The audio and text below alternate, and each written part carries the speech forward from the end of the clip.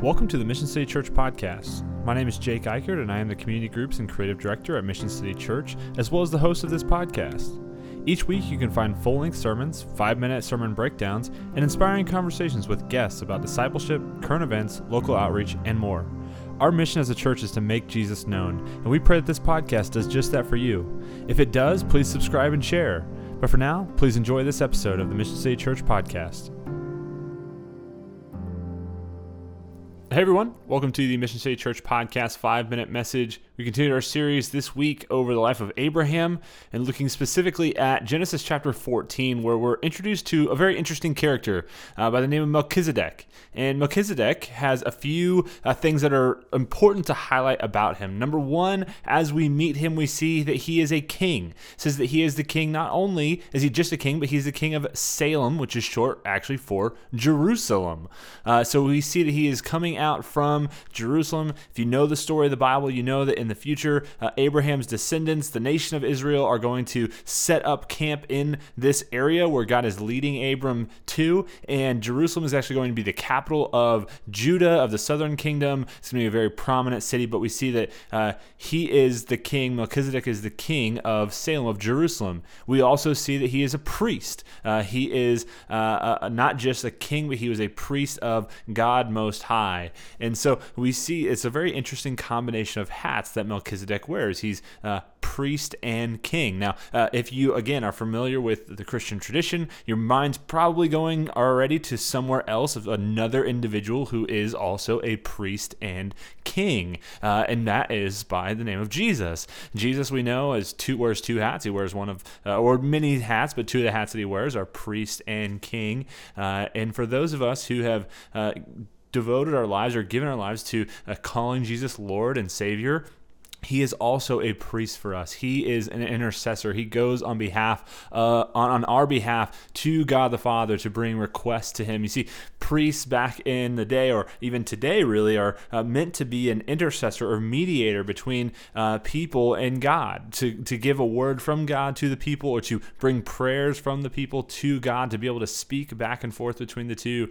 And when we see in Melchizedek is kind of this picture of an aspect of who Jesus is going to be, this priest king who is a mediator between the people and to God. Now, there's also something very interesting about this story, is you see that Abram is going to rescue his nephew Lot and all of these goods that were stolen out of the city of Sodom and Gomorrah.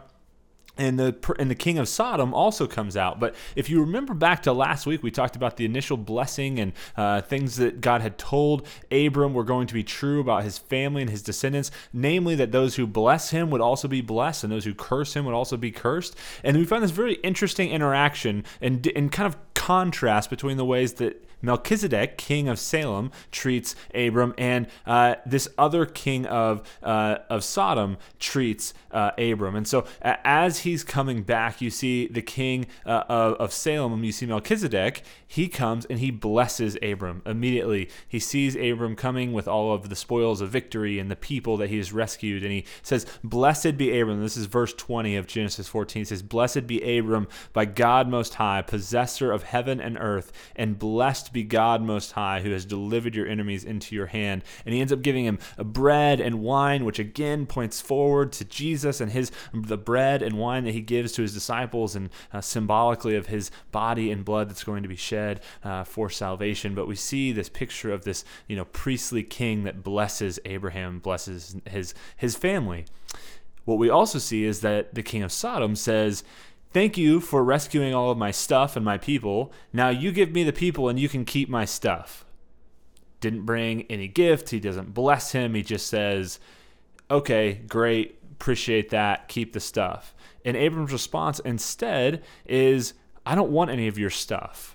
Because I don't want it to be said that it was proven that I was made rich because you gave me things as opposed to God giving me things. I know that there's an inheritance that I have that's coming, and I don't need the king of Sodom to give me anything to make me, worthy, or to show that I have wealth or that I have succeeded in this land." And so I just find that very interesting. I think there's some key takeaways here. Number one, that we get to point forward to Jesus, this person in Melchizedek gives us an example of Jesus as this priestly king who goes on our behalf to God, which is a very comforting thought. And also that we see that God is true to his promises, that those who bless him will be blessed and those who curse him will be cursed. And you see an exact example of this king Melchizedek who blesses Abram, and you see this king in Sodom who does not, and the results of that. So hope you enjoyed this 5-minute message. See you back here next week as we continue our series in the life of Abraham. Thank you for listening to this episode of the Mission City Church podcast. Mission City Church is a non-denominational church in Mission, Kansas. We meet on Sunday mornings at 10 a.m. at Cinemark 20 off of Johnson Drive and I-35, and we also have 5 community groups that meet throughout the Kansas City metro. If you live in the Kansas City area and would like more information, please visit our website at missioncitykc.com, or you can send me an email at jake@missioncitykc.com.